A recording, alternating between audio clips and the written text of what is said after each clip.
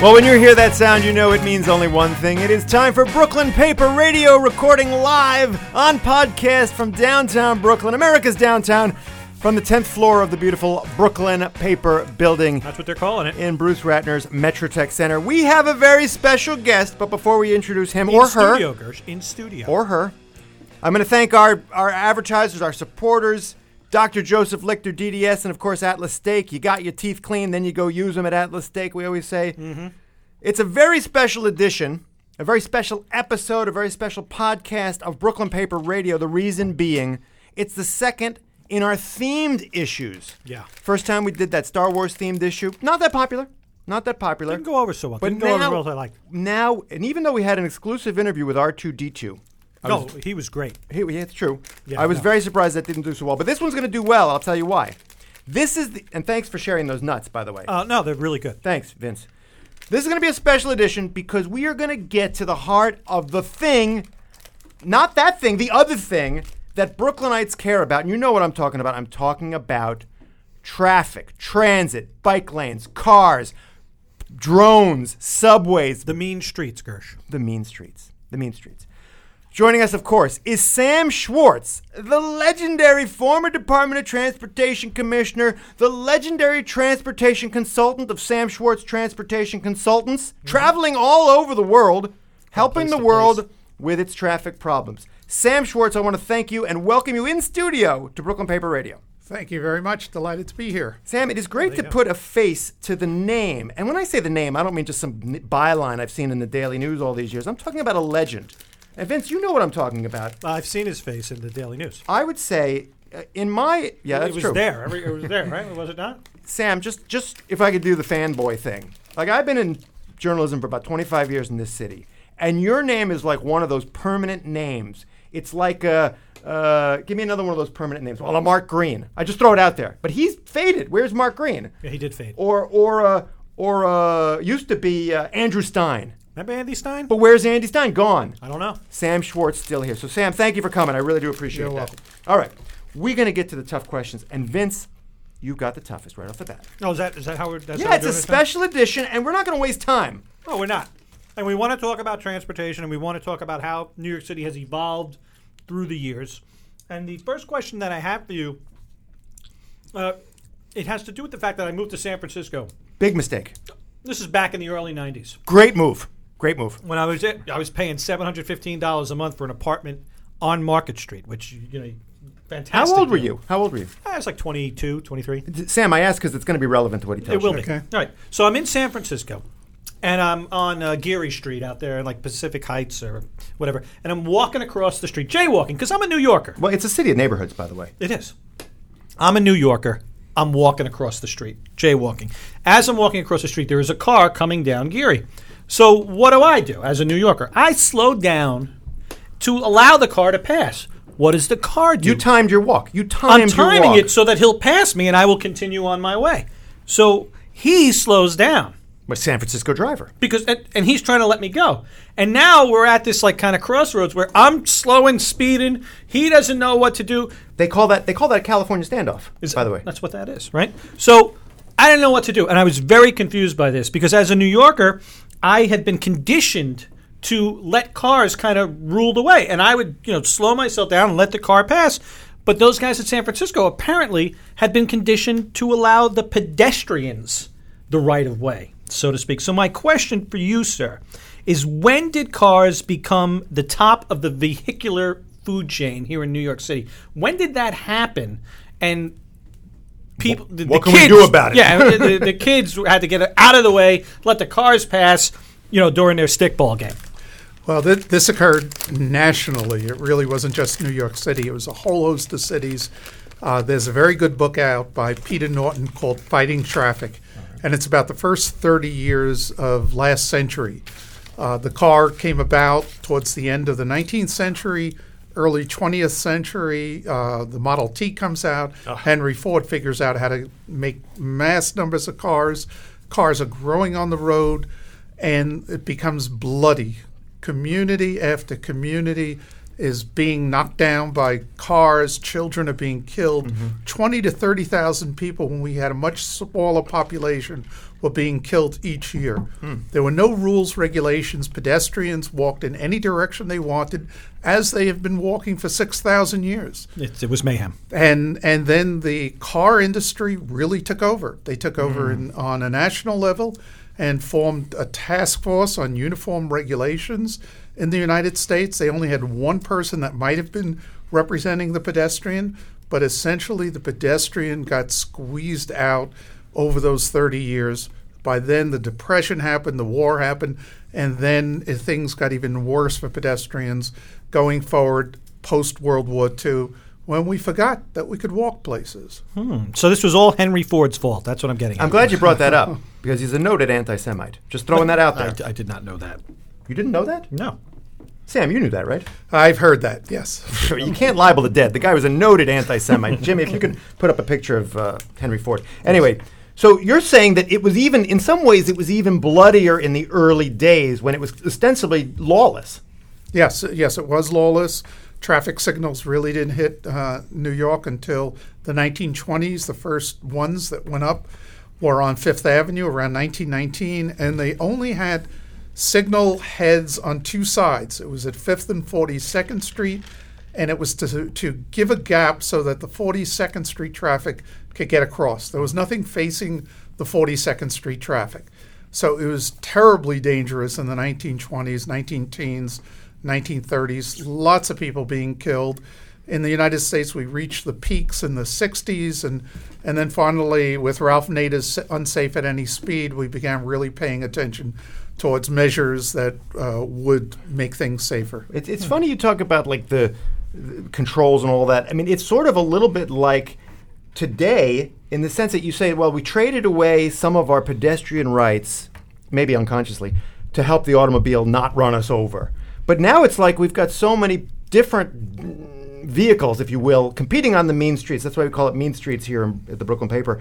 We got cars, we got pedestrians, we got cyclists, and we got people just not paying attention. No. I wanted to say assholes, but we'll just keep it clean. But anyway, which side are you on, Sam? Ultimately, you're a traffic consultant. You probably have to take into account everybody's needs. But which side are you on? You could tell us. Okay. Well, first of all, the best cities are the ones that are both multimodal and multinodal. You make the best use and most efficient use of all forms of transportation. But when it comes to the streets, the pedestrian is king and queen. And nobody should usurp the pedestrian paths. Everyone must yield to the pedestrian, the most vulnerable user out there.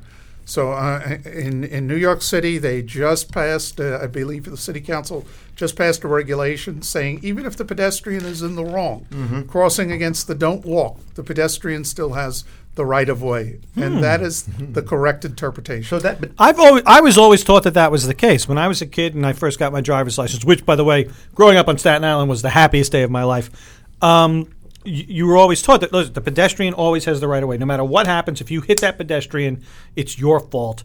You're telling me that this just became a law now? Yes. It was very unclear. It said when the pedestrian had the walk indication, the pedestrian had the right of way. But now we've seen those countdown signals, and those countdown signals come on when that stop hand is flashing. And technically, at that point, you're not supposed to be starting to cross the intersection. So sometimes when somebody did get struck, a police officer would have a witness that would say they were crossing during the don't walk, the flashing don't walk phase. That's right. And then the driver would not be found at fault. Now it's about to become a law, or it was just passed, that even during the don't walk flashing phase, the pedestrian has the right of way. What if you literally jump out into traffic and are hit? They're not going to charge a car driver with that, are they? No. I mean, if somebody runs out, darts out, and we have plenty of dart out crashes, if it turns out the driver wasn't doing anything wrong, then no, the driver won't be charged. Well, who's responsible for the language that's used when there is, in fact, an auto accident, so to speak? Now, if someone hits someone else, usually it is an accident, right? It's not on purpose, right? But it's always been like when a bicyclist gets hit, it always seems to be like, well, it was an accident, it shouldn't have happened. But I'm sure there are situations where it wouldn't have happened had the driver been paying attention or had the Well, the cyclist. the cyclist or the pedestrian been doing something right. When did that term has that term always been used? Because I know people are trying to move away from it. Yeah, that term was used for many, many years. When I started at the traffic department 45 years ago, there was a division, and I briefly headed it up, called the AKI, Accident, Killed, Injured Division. Now we don't use the word accident anymore. We use the word crash or collision. So it's a more accurate term because accident is, hey, nothing could have been done to prevent it. But in many, many cases, something could have been done to prevent it. So, just what I've been telling you all the time. Words are important. Words are important. I mean, we're editors here, as you know, Sam. All right, now, speaking of words, because this has been in my craw for a long time. Bill de Blasio, don't care what you think about him. You can say whatever you want, positive, negative, I don't care. But the mayor put out a big press release, big, much hyped press release. Vision Zero. We're going to get the number down to 0, people dying on our streets. Great. But up to this point, and I have traffic advocates, maybe even including yourself, who say he's not doing enough. He's not doing enough to bring that down. It's a press release, a paper tiger. Now, we got some more bike lanes. We got more protected bike lanes. But my transportation advocates, and you know who I'm talking about, the Streets Blog people, the Transalt people, they're saying he's not doing enough, and he's got to put some money behind that press release. Where are you on that? Vision Zero. Can we get fatalities down to 0, and how? For the types of vehicles that we have right now on the road, the answer is no. Whoa. You won't get down to 0. You can aim towards 0. However, when autonomous vehicles come around, we'll get much closer to 0. We still won't reach 0. I remember when people complained about autonomous elevators. They only wanted to go into elevators that were manually controlled. Well, we cut down on some of the crashes in elevators. Still a few people die in elevator accidents each year in New York City. So is the mayor doing enough? I think it is absolutely right for Transportation Alternatives and all these other groups to keep the pressure up. I was in government. It's a balancing force. There are other people that say move the traffic more swiftly or get those damn bike riders off the streets or undo the bike lanes. So it's important that there be a balance there, and I think that that's what a lot of these groups are doing. The mayor's done, and his Department of Transportation have done some very good things for pedestrians. One of the things that I've seen around town more and more are these mid-block or these mid-intersection refuge areas. That's been shown to be very effective in terms of curbing pedestrian crashes. Now, which one's the mid-intersection refuge area? Which one? That would be something like on West End Avenue at 96th Street, where we had so many crashes that these islands have been placed between the opposing directions of traffic. You'll forgive us for asking, but West End Avenue, I guess, is in another city. It's in Manhattan, I guess? Yeah, somewhere near Europe. I forgot about that. Okay. Right. Other side of the West River. Yeah. All right. So the bottom line. So they're it's actually building a little place to stand. An island in the middle of the road to make it safer for the pedestrian crossing the street, correct? Yes, absolutely. It shortens the distance that a pedestrian has to go from one point to another, and if the pedestrian can't get fully across, it allows them a refuge area, but it also slows the traffic making turns. That's the key. The key is traffic calming, and I got to say, I've been a big supporter of that. One of the reasons why I actually like, and always did, for the record, the Prospect Park West bike lane, the highly controversial one, is because it reduced the number of car lanes down to 2. Now, Vince is a big driver. And the point is, yes, you do have to go a little bit slower on Prospect Park West. But I have found if you go 24 miles an hour, which is a reasonable speed, you make every light.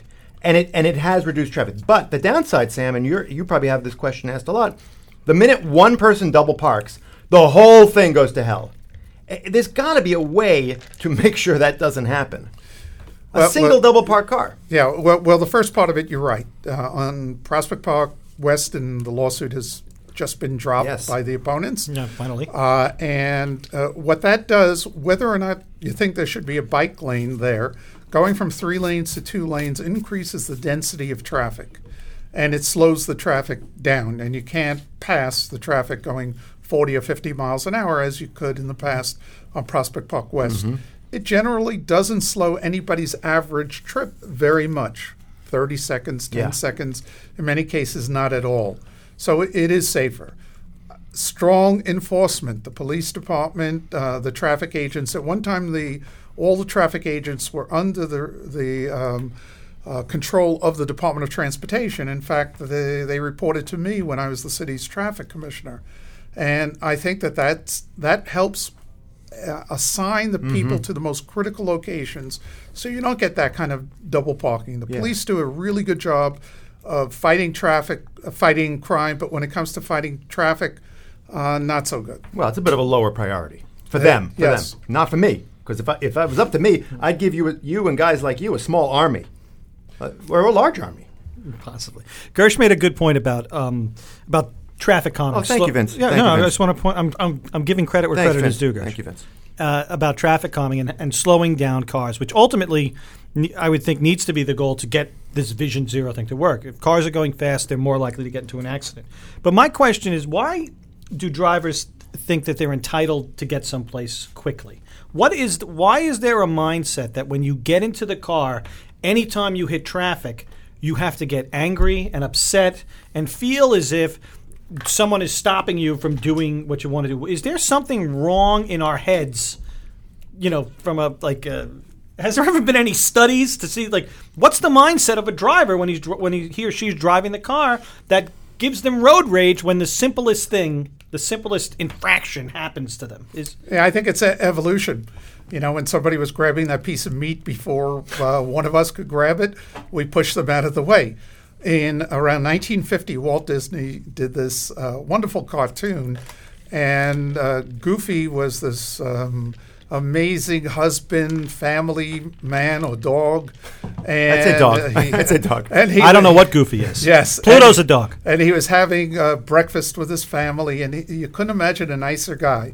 And then he leaves with his briefcase. I think Jimmy's going to put up the cartoon. Jimmy, put up the cartoon. He gets into his car, and suddenly the teeth come down, the growling, the snarling, and something happens to us. In fact, it happens to me. I trained as a cab driver, by the way, driving in New York City, and you wouldn't want to ride with me. But I can't believe how angry I get. Now, I probably get angrier than almost everybody else because not only am I angry at the other drivers, but I'm angry at the city when I know they're not timing the signals right, when they're not enforcing the roads right, when they didn't build the right channelization. So in many ways, we all have it within us, and I think it goes back to our evolution. Well, it's funny you mentioned drivers, though. Vince is obsessed with them, obviously, because he is one.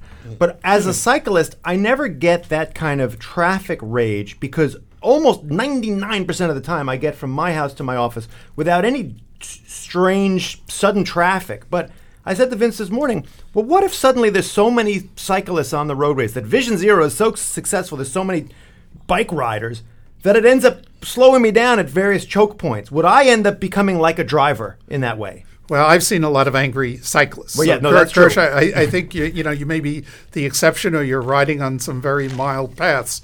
But let me tell you, I've seen cyclists take their backpacks and smack cars with them, or cut off a car and get really angry. That was me. So I think even walkers, we start to shove people. Getting out of the subway now, people aren't letting you get out of the subway. I have to shove people out of the way just to get off the train. Well, you remember the Giuliani-era barricades in Midtown to get people to stop, crossing against the cars or whatever. And we had protests. I remember those. Remove the barricades. We dressed as cows. Remember, because he wanted to put us in cattle pens. Mm-hmm.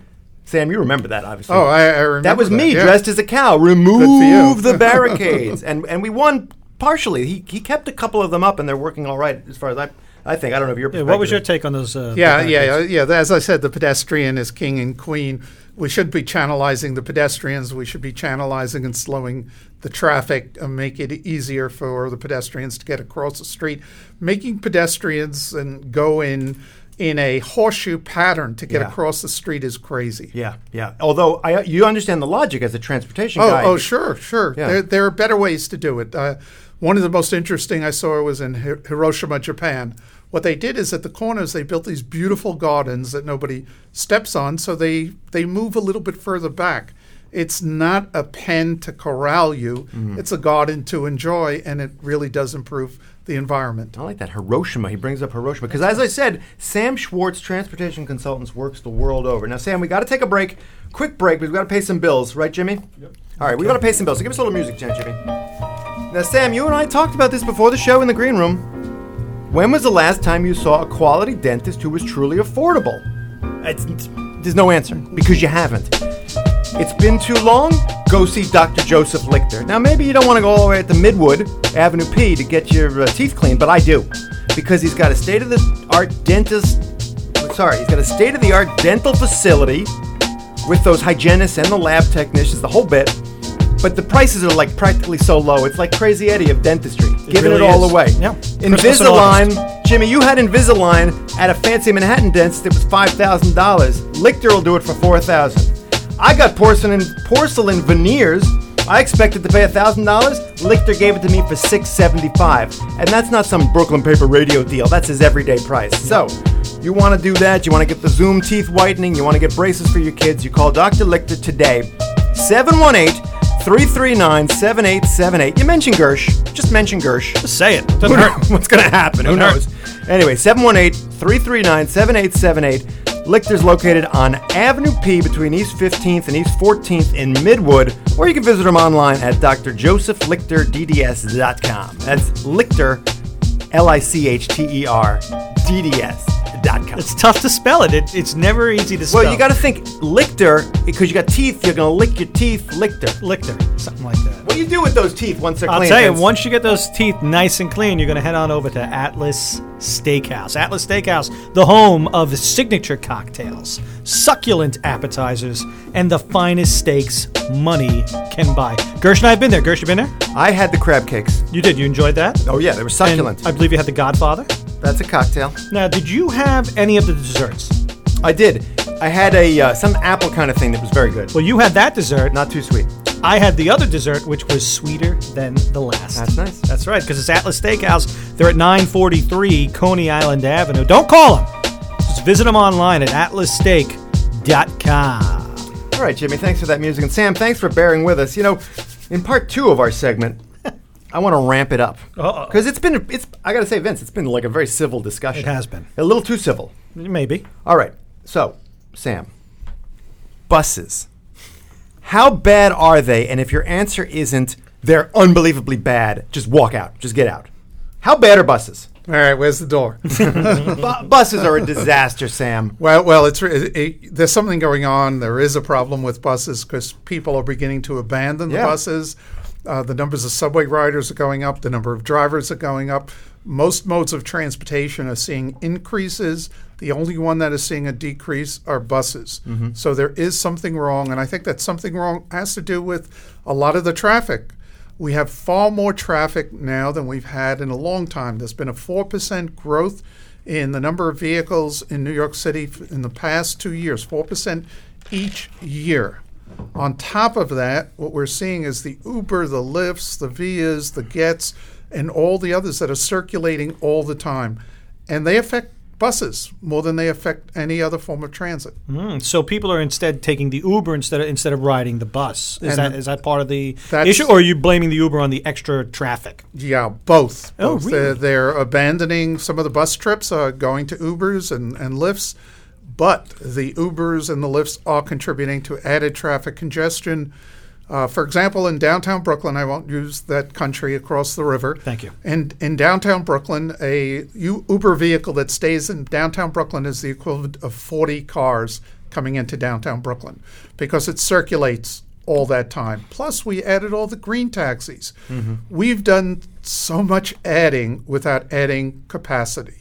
And that's part of the problem. Well, you can't add capacity, can you? Is there any way to add roads to New York City? Well, there's very little opportunity to add roads, which is why I call for a pricing mechanism. One of the problems that we have, and especially here in Brooklyn, is we have three free bridges sandwiched by two toll tunnels. So you have the Brooklyn Battery Tunnel on one side, you have the Queens Midtown Tunnel on the other, and then you have the Williamsburg Bridge, the Manhattan Bridge, and the Brooklyn Bridge, and people hop off the highways. Mm-hmm. They hop off the BQE, the Gowanus, to use the streets of downtown Brooklyn. They avoid the Midtown Tunnel and ride through the streets of the Williamsburg Bridge to avoid a toll. So toll shopping causes a lot of the problems, particularly in downtown Brooklyn. I remember when I was a kid going with my dad. He used to work on Broadway. Broadway in Brooklyn? Broadway in Times Square across the east, the West River. The Republic of Manhattan. There you go. And when I was a kid and we would drive into Manhattan, there was more traffic going to the Battery Tunnel than there was going to continue on the BQE. It used to actually split that way, and now obviously that's changed dramatically. Everybody goes off. I don't know if it's the amount. Back then the toll was $1, but it's totally changed. And having, I know Gersh is completely against raising those tolls, aren't you?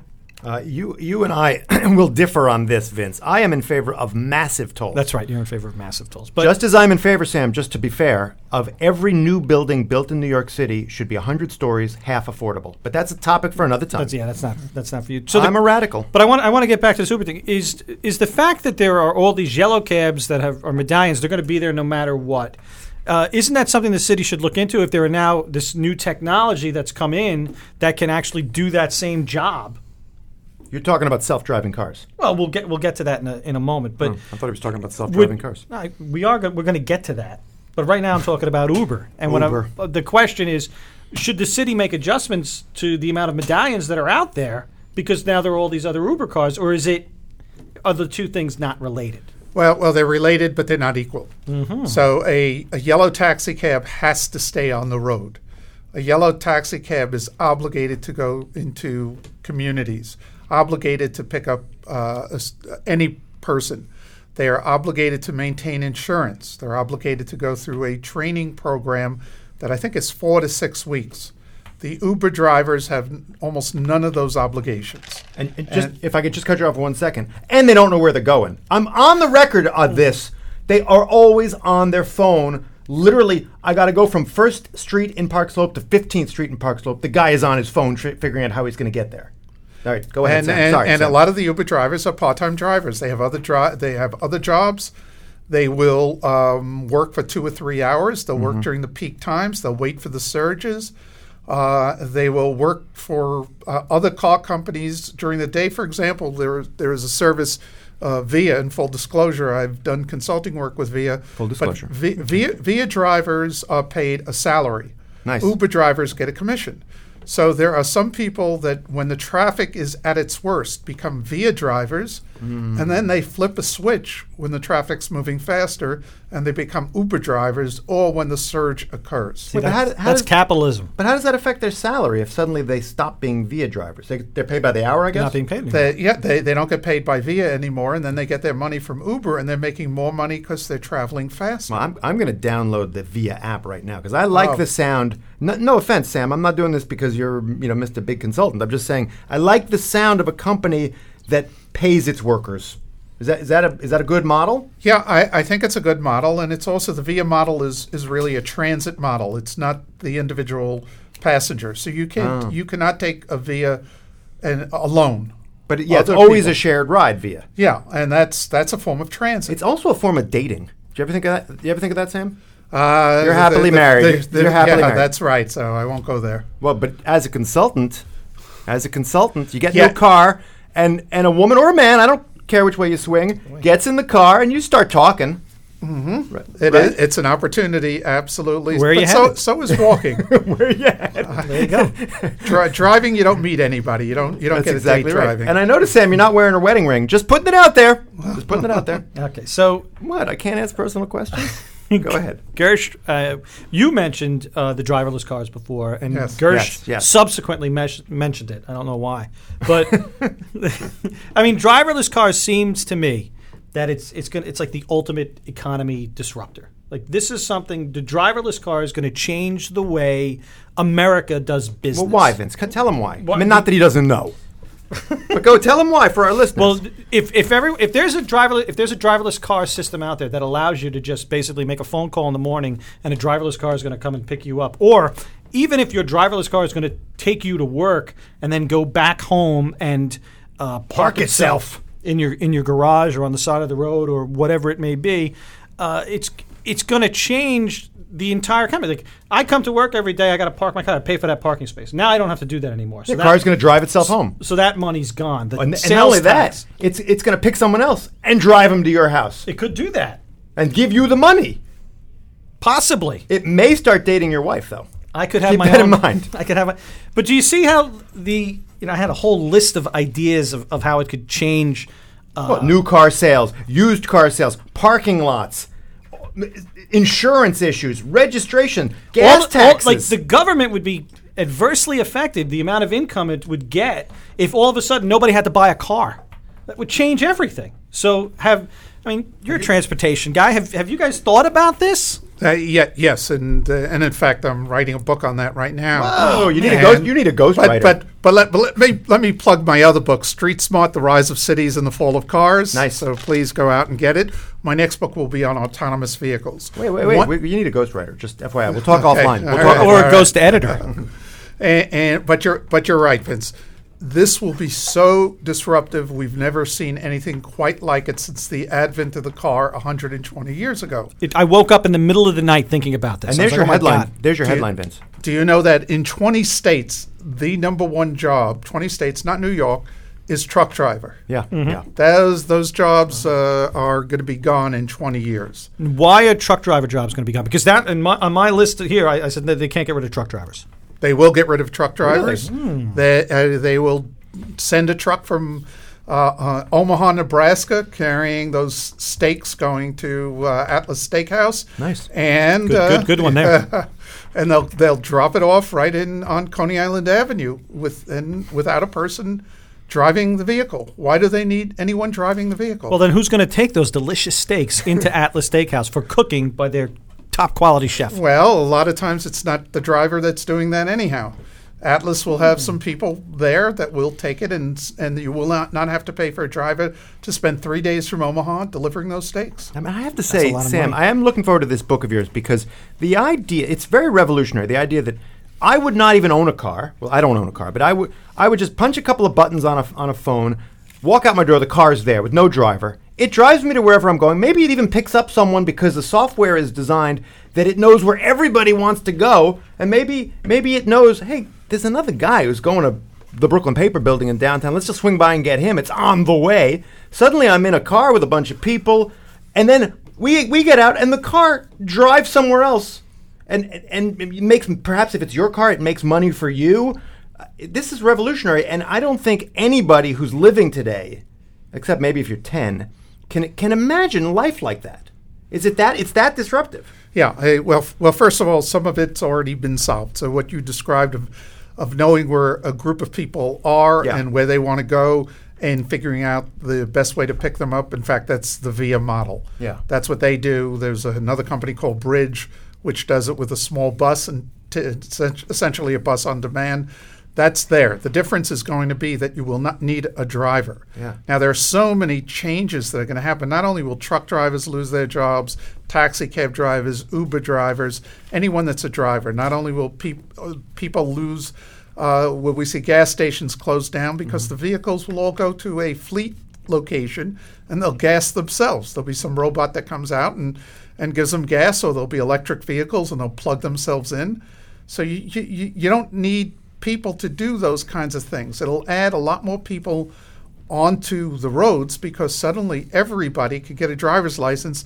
Even your dog could get a driver's license. Not Vince's dog. That dog is so dumb. Well, he's dead. Okay, well, there you go. So what you're describing is something so different. It's like Star Trek. Is it going to free us up because we don't have to do all this menial stuff? We're going to conquer space next? I mean, is that how revolutionary? This is going to free us up. It's going to be so revolutionary, but it could also backfire. Oh, tell us that. If you go look at the film WALL-E. Oh, yeah. I don't know if you've seen the film WALL-E. It's my son's favorite movie. I watch it all the time. And those are autonomous chairs that they're sitting in. Yeah. And so we'll become lazy and fat and our legs won't work anymore.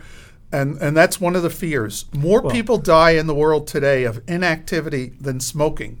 5 times as many people die of inactivity than in car crashes. Wow. So if making me feel guilty, Sam. We reduce some of the car crashes through autonomous vehicles, but we get people out of walking, biking, taking the subway, we're going to see a less healthy population and kill more people. I had that was on my list. I wanted to know if driving actually burns calories because since I went from and apparently it does not. I went from taking the ferry to work to driving my car, and I put on some weight. I mean, there's no doubt about that. Yeah. If you just take transit, on average, transit burns 22% more calories than if you take the car. Well, especially if you're standing up. Now the autonomous car will do exactly what you said, Vince. It'll take you right to the front door, so you don't have to walk from a parking facility, and therefore you'll not even get that little bit of walking that you get today. You know what? I hate that walk. I got to say, Sam, you have made reference to WALL-E,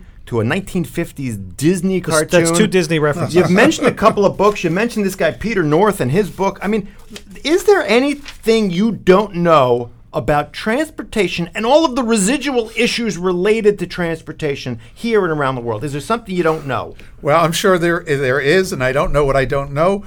But the training in New York City is you see just about everything. I've got lots of funny stories from my traffic days. Well, give us a funny story. I mean, you can't do that. Yeah. You can't. That's like saying, I'm Paul McCartney and I just wrote a great song. Okay, all right, good lead-in. I used to be in charge of traffic enforcement. Nice. And I had a tow truck driver who came upon a car, and he started to hook it up, and suddenly he heard sounds from the trunk. He went over to the trunk, and he heard a woman yelling. And don't give me a ticket. and he ultimately did call for his supervisor to come over. And when the supervisor said, "Well, why didn't you open the trunk?" He said she was speaking Spanish. I didn't understand her. Nice. So if you want to hear the two dumbest drivers that's ever. Pretty dumb, but give me a dumber one. A dumber one. The dumbest are these two brothers. One brother gets towed. He comes into our tow pound with his brother, who parks in the spot that says no parking except tow truck drivers. Oh. So as one brother is going out, the other brother's car is being towed in. That sounds like a fake story. That sounds like a no parking. It's a true story. Unbelievable. I can't tell you how many bodies we found in trunks. But you talk about enforcement. Please do. You talk about enforcement, though, and this is another thing that concerns me. The city's revenue from driving infractions, from parking tickets. When people get towed, they got to spend $300 to get the car back. When speeding tickets, stoplight tickets. Right. When there are driverless cars, isn't all this money going to go away? Yeah, it'll go away, but I don't have a problem with that. I don't have a problem with it either, but how is the city going to make up for it? The city has to prepare. I mean, this is the type of change that... It is a revenue stream that right now is in excess of $500 million a year in New York City alone. So that's $500 million for those of you counting. Right. Wow. So, and it's growing. So I would say that those are one of the things that they have to wrestle with. Insurance companies, they're scared. Car companies don't know if they'll be in business in 20 years. The big three may not be Ford and Chrysler and GM. It might be Google. It may be Apple. I got to say, insurance companies are the least of my concerns because they were the ones who fought tooth and nail for against healthcare reform. And Sam, I don't want to put you on a spot, but the insurance companies have screwed up our healthcare system. That's it. I'm on the record, folks. Sam, don't comment because you're only going to get in trouble. Yeah, no, that's... All right, I got a topic I know you don't know anything about, Sam. Yeah, I pulled it out. Drones. Are we ever going to see, and have you studied, drone transportation? I'm talking about cargo, obviously not people. Literally, there'll be thousands of drones, and you can program them so they don't crash, delivering stuff all over town. Yeah, I don't think we're going to see too much of that. I think the federal government is beginning to look at certain certification for drones. And there will be more and more requirements if you're going to be flying a drone in an urban area. It's pretty odd. I live in an apartment building on the 12th floor, and I watched a drone go by my window. I thought nobody could see me in the... Did you give it the finger? I would have gave it the finger. I would have given it something else, if you know what I mean, Vince. You got to strip down when you see a drone. That's Just give them something to look at. Yes. All right, Sam, we got couple more questions. We only got a couple more minutes with Sam Schwartz. If you're just tuning in, and I don't know how you do that on a podcast. You should have been listening from the start. Yeah. But we're talking to Sam Schwartz, who is a transportation legend. And after the break, I'm going to ask him a question so tough he doesn't see it coming. So, Jimmy, give me a little music. Because I also want to tell him about a guy named Joseph Lichter. I call him Doc. Dr. Joseph Lichter has dentists, skilled hygienists, and a state-of-the-art office in Midwood where you can get up-to-date technology and techniques to provide you the best experience possible. And we're talking about a dentist. I'm not talking about an internal medicine doctor. I'm talking about a guy who takes your teeth, cleanings, fillings, root canal, tooth extractions, and not only handles the problem, which is hard enough, Vince, he does it at a fraction of the cost of those fancy Brooklyn Heights or even those Manhattan dentists. Talking about Invisalign. That's that alternative to metal braces that goes on the inside of your teeth. Some people charge you $5,000 for that. At Dr. Joseph Lichter's Midwood office, it's $4,000. So that's a savings of a lot. Yeah. So anyway, you want to get an appointment with Lichter. You just call his office, 718-339-7878. He's on Avenue P in Midwood. It's not far from anywhere, except Manhattan, but who cares? So you call Lichter, 718-339-7878, or just visit him at josephlichterdds.com. There it is. What are you going to do with those teeth? Once Vince, you're after all you get those teeth cleaned up, what are you going to do? You're going to use them, Gersh. You got to use You those got to teeth. use them. You got to put. You gotta- use them or lose them. That's it. That's what it's all about. And you can head over to Atlas Steakhouse for the new, exciting Mediterranean steakhouse experience. It's not one of those German steakhouses. Not to put down the Germans, but the steakhouses that I know of that are German style in Brooklyn are rude and don't treat you well. That's what I'm being told. And when I've gone to said steakhouses, I don't want to mention any names. It does happen. You don't get that experience at Atlas Steakhouse. No, because it's a Mediterranean steakhouse. It's Mediterranean style. You can come in. You can enjoy a signature cocktail. Gersh, what do you like? I like the Godfather. There you go. You can have a succulent appetizer. I Gersh. had the crab cakes. All right, and then you're going to order some of the finest steaks. I'm only going to order one, and I would have the. Well, I'm saying the two of us are there. Well, then we're going to order 3 steaks. I'm going to have a strip and half of a T-bone. I'm going to have the filet mignon, and it's going to be medium rare. Okay. Because their chefs will cook it the way I like. Well, he better. Oh, no, that's the way it works. Listen, Atlas Steakhouse. It's out there in Ditmas Park, up-and-coming neighborhood, right by 18th Avenue, 943 Coney Island Avenue. You can go online, check out their menu, check out their Sunday brunch. You'll love it. Atlas Steakhouse, always at atlassteak.com. Jimmy, thank you for that music. So, Sam, nice. continuing our conversation with transportation consultant and former Department of Transportation Commissioner Sam Schwartz, we've been talking about the history of transportation, the days when the roads were lawless and people were dying. And I'm not talking about this week. I'm talking about back in the 20s and the teens. We've been talking about driverless cars. We've been talking about drones plying our airways. I got a tough question for you there, Sam Schwartz. Downtown Brooklyn. Can it be solved? They just finished installing the J Street bike lane. If you've been reading the Brooklyn paper and other papers, this is like even more controversial than the Prospect Park West bike lane, because and we look out the window here and we see near misses all day long. Is there a time and a place and a wrong way to do a bike lane? I'm not saying necessarily this one, but sometimes I find the bike lanes aren't fully vetted, so suddenly I'm on the right side of the street and all of a sudden it switches to the left on me. Are there some bike lanes that aren't good? Yeah. I mean, I've seen bike lanes, especially bike lanes when you have to cross the traffic. So the traffic is on your left and you have to move to the right and it weaves across you, or the traffic actually crosses you. For the record, he's talking about Bergen to Smith Street. If you can hear the sound of my voice, Polly Trachtenberg, Bergen to Smith. So there are some bike lanes that are problematic. But again, when it comes to downtown Brooklyn, let's have fewer cars on the roads in downtown Brooklyn. It'll be better for downtown Brooklyn. Well, how are we going to do that? Because a good chunk of your traffic, more than a third of your traffic, is pass-through traffic. They have nothing to do with downtown Brooklyn. They're on their way to Manhattan. Well, that's a mistake. And they have, Well, no, this is America's downtown. Well, there's still some people just don't get it. They don't get it. Yeah. They don't get it. And they're passing you right by, and they're leaving their pollution, their crashes, their noise in your neighborhoods. So Damn them. Put them back on the highways where they belong. We have the most cockamamie pricing scheme anywhere in the world, where if you want to stay on a highway, like the Gowanus or the Prospect going into the Battery Tunnel, you want to stay on a highway, we will charge you money. But if you want to take a city street and maybe knock down a few pedestrians on the way and a couple of bike riders and pollute the air and just make a ton of noise, we won't charge you anything. Yeah, that's bass backwards. It sure is. Bass backwards. That sounds like it, yes. I guess I could have said ass backwards. You could say whatever you want. It's your podcast. It's a podcast. Yeah. Yeah. So you still advocate? What would you want the tolls on the 3 free bridges to be in terms of monetary cost? Well, he's got the whole plan. Yeah, I mean the whole plan says let's no longer have bridge shopping, which means whatever you're charging at the Midtown Tunnel or the Battery Tunnel, you charge on the East River bridges. Same. You return. It's electronic charging. I don't use the word toll because people think it means toll booths. It's electronic charging, and what a lot of people don't know, those of you who aren't or have been around as long as me, we had tolls on those bridges. Yeah.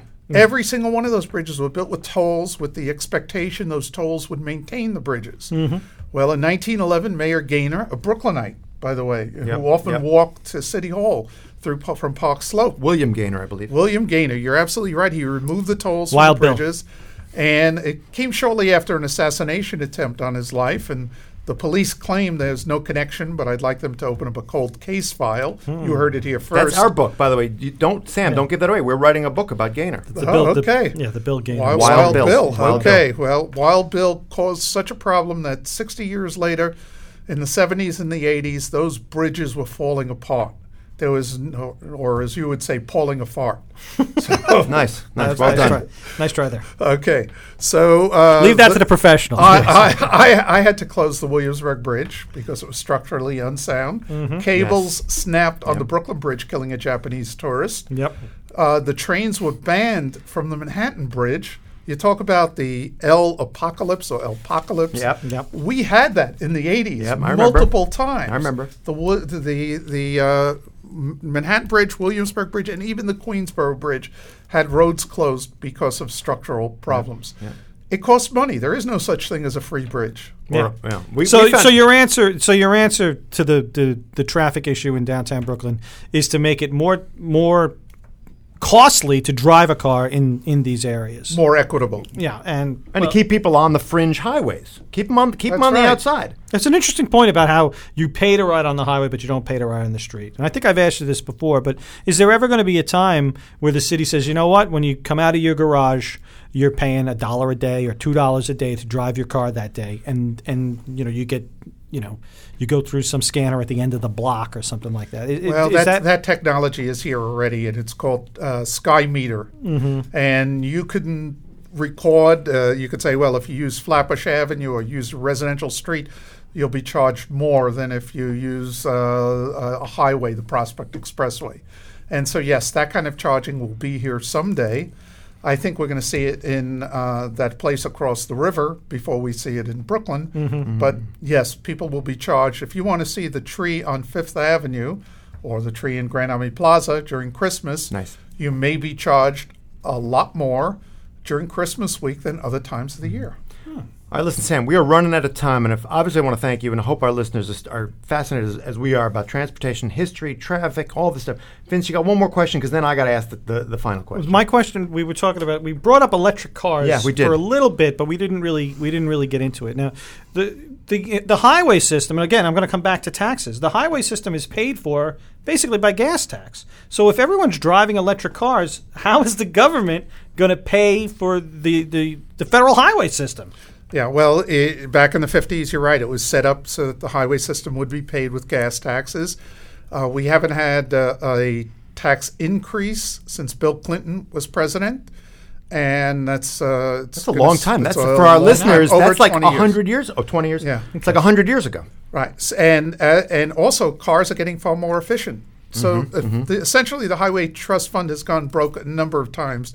We're paying for it out of general tax revenue. And that's a mistake. We should be relying on user fees. It's a similar problem that We're coming back to fees here. Well, it's a similar problem that when Mayor Bloomberg raised the cigarette tax really high, the goal was to discourage people from smoking so much that in the end you'd end up with no revenue because nobody would be buying cigarettes. I mean, we haven't gotten there yet, obviously. But that's what you're talking about. Yeah, but you're never going to end up with no revenue. There is a maximum point. London has done it. Stockholm has done it. Singapore's done it. A number of other European cities have introduced a form of pricing. It is the way of the future, and it's the only way to control traffic. So what's the best city out there when it comes to managing traffic Good and question. managing pedestrians? So you're a world traveler. You've been all over. Everywhere. Shanghai. No, I wouldn't say Shanghai, but I would say Zurich. Zurich, that doesn't count. No, I'm calling bullshit on that. Zurich does not count. Switzerland. They don't take a position on anything. Give me a real city. Give me a real city. How about Barcelona? Barcelona all count. Are they good? Yeah, they're very good. What makes them good? What do they do? Well, for one thing, they've changed the name of the Department of Transportation to the Department of Mobility. Words Nice. matter. Nice. Words matter. Words matter. But what does that department actually do? So, and they began to measure things differently when they became the Department of Mobility. They began to look at trips that people take that take longer than 10 minutes. And guess what they found? Half the trips were by walking. So they changed their emphasis that rather than trying to accommodate as many cars as possible, trying to accommodate as many people as possible. Great city. By the way, Vince, have you been to Barcelona? I have not. But now I know if Trump becomes president, that's where I have to go. We got to go. We got to go. Now, we've talked about transportation with Sam Schwartz, one of the, I would say, wouldn't even say one of, probably the world's foremost authority on transportation and traffic and all that kind of engineering issues. But I'm going to throw the tough wild card question at you because I know you're a fan. Sam, has Woody Allen just been phoning it in at this point? I mean, he's phoning it in. I didn't see his latest, but yeah, it does get tiresome after a while. But I love the early Woody Allen. Yeah, so that's what I was saying. I think he's been phoning it in since Take the Money and Run. No. Take the Money and Run. Annie Hall, I enjoy. But after that, that's it. No, last good. I like to go back to Bananas, Take the Money and Run, and Sleeper. He was prescient. It was Madcap with chocolate and the Orgasmatron. Yeah, you know. What? Everything. Do you have an Orgasmatron? Oh, of course, don't you? No, I don't. Actually, I don't. No, last good Woody Allen movie was Match Point, 2005. No, I'm saying good. I'm not saying excellent. It's a good movie. All right, we got to get out. And thank you, Sam, for diving into that question. Coming here to the office in downtown Brooklyn, America's downtown, as you know. He got here via subway, by the way. For the record. He took the train. Do you have do they give you, as Sam Schwartz, do you get free rides on that? You got a gold card? I wouldn't do it. I paid my full fare. Although my full fare, now that I'm a senior citizen, is half fare, which is great. You suggested they might have offered it to you and you turned it down. At one point, yes. Oh, boy, the gold card. That's my dream, to have the gold card. Gold card. Every retiree from the Transit Authority gets one. Oh, my God. The gold card. Wait, how long do you have to work? Because maybe we get a quickie job. I know. Work for 2 years. I worked there for a week and a half. Jimmy, get us a gold card. Anyway, we got to get out. We've been talking to Sam Schwartz, head of Sam Schwartz Transportation Consultants, the second of our themed podcast editions of Brooklyn Paper Radio. Of course, where's the music, Jimmy? I'm trying to get out. We're getting out. Thank you. That's Sam Schwartz, everyone. So, Sam Schwartz, thanks for joining us. I'm Gersh Kunstman of the New York Daily News, as you know, joined by Vince DiMaselli, handsome man, live from Brooklyn Paper Building in downtown Brooklyn, America's downtown. Sam, safe on the subway getting home. Thank you very much. Thanks for joining us. All right, we'll see you next week.